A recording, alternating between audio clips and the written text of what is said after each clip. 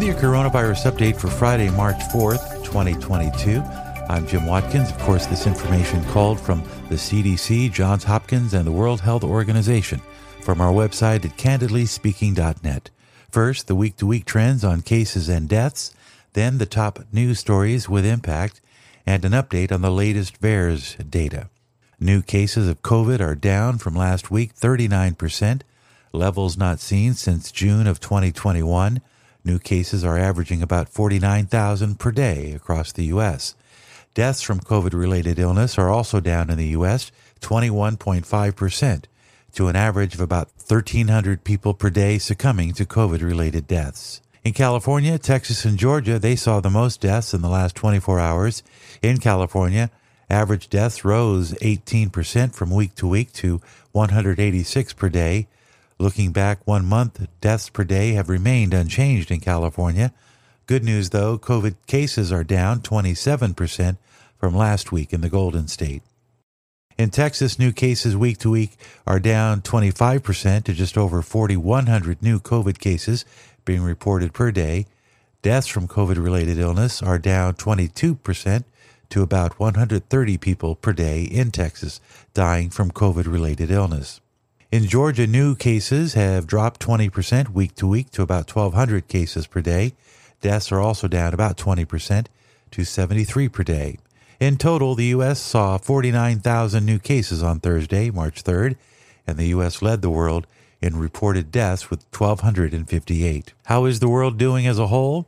Just over 6 million deaths were reached this week from the coronavirus. However, 373 million people who got sick from COVID have recovered. Deaths represent 2% of all known cases.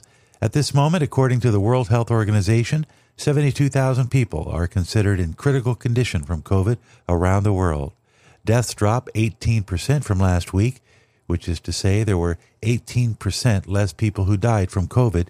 New COVID cases are also down globally, 22% from week to week. Let's take a look at news with impact on the coronavirus update.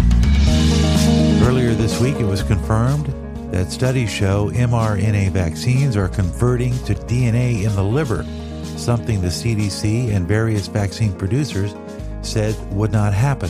The news, which has drawn steep criticism from World Health professionals, contradicted statements from Pfizer, Moderna, and from the White House Task Force Director, Dr. Anthony Fauci, that the mRNA vaccine was designed to stay in the vaccinated area in the arm and that would dissipate within a few hours.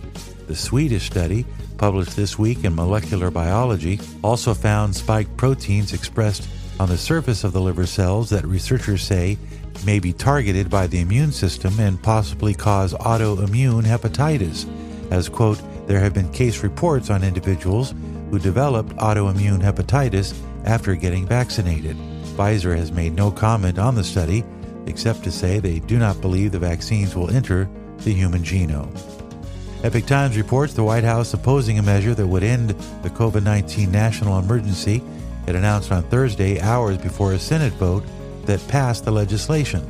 The Senate measure would terminate the emergency declared by former President Donald Trump on March 13, 2020, which has been extended multiple times by President Biden.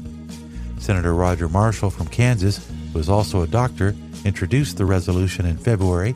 Marshall said during an appearance on Fox News that the sharp drop in COVID-19 cases and hospitalizations in recent weeks means the emergency is over. Dr. Anthony Fauci was told in a secret teleconference that the SARS-CoV-2 virus had very likely leaked from a laboratory in China, yet still pushed the alternative narrative that it had originated naturally. According to new evidence, redacted emails that were recently made public suggest that Fauci initiated efforts to cover up evidence pointing to a laboratory leak as the origin of the virus.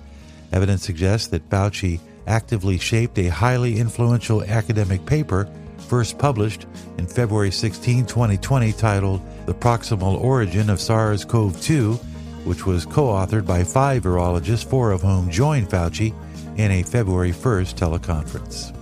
Repurposed drugs that have been shown to prevent or treat COVID-19 may be prescribed by physicians, according to the Florida Department of Health. The guidance published last week says healthcare practitioners are encouraged to provide early treatment for COVID-19 patients with federally approved generic drugs they find to work.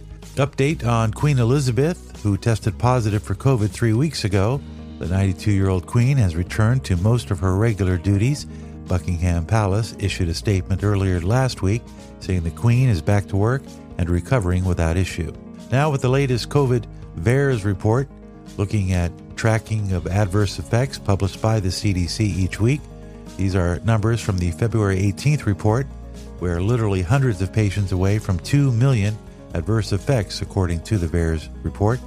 In all, 24,402 deaths have been reported thus far, 133,000 hospitalizations, 4,100 miscarriages, 12,500 heart attacks, 34,448 cases of myocarditis, 44,152 people reported becoming permanently disabled after receiving a vaccine shot, according to the CDC's VAERS reporting system. As always, these numbers are available at your fingertips at candidlyspeaking.net. Just look for the COVID drop-down menu on the homepage. With your coronavirus update, I'm Jim Watkins.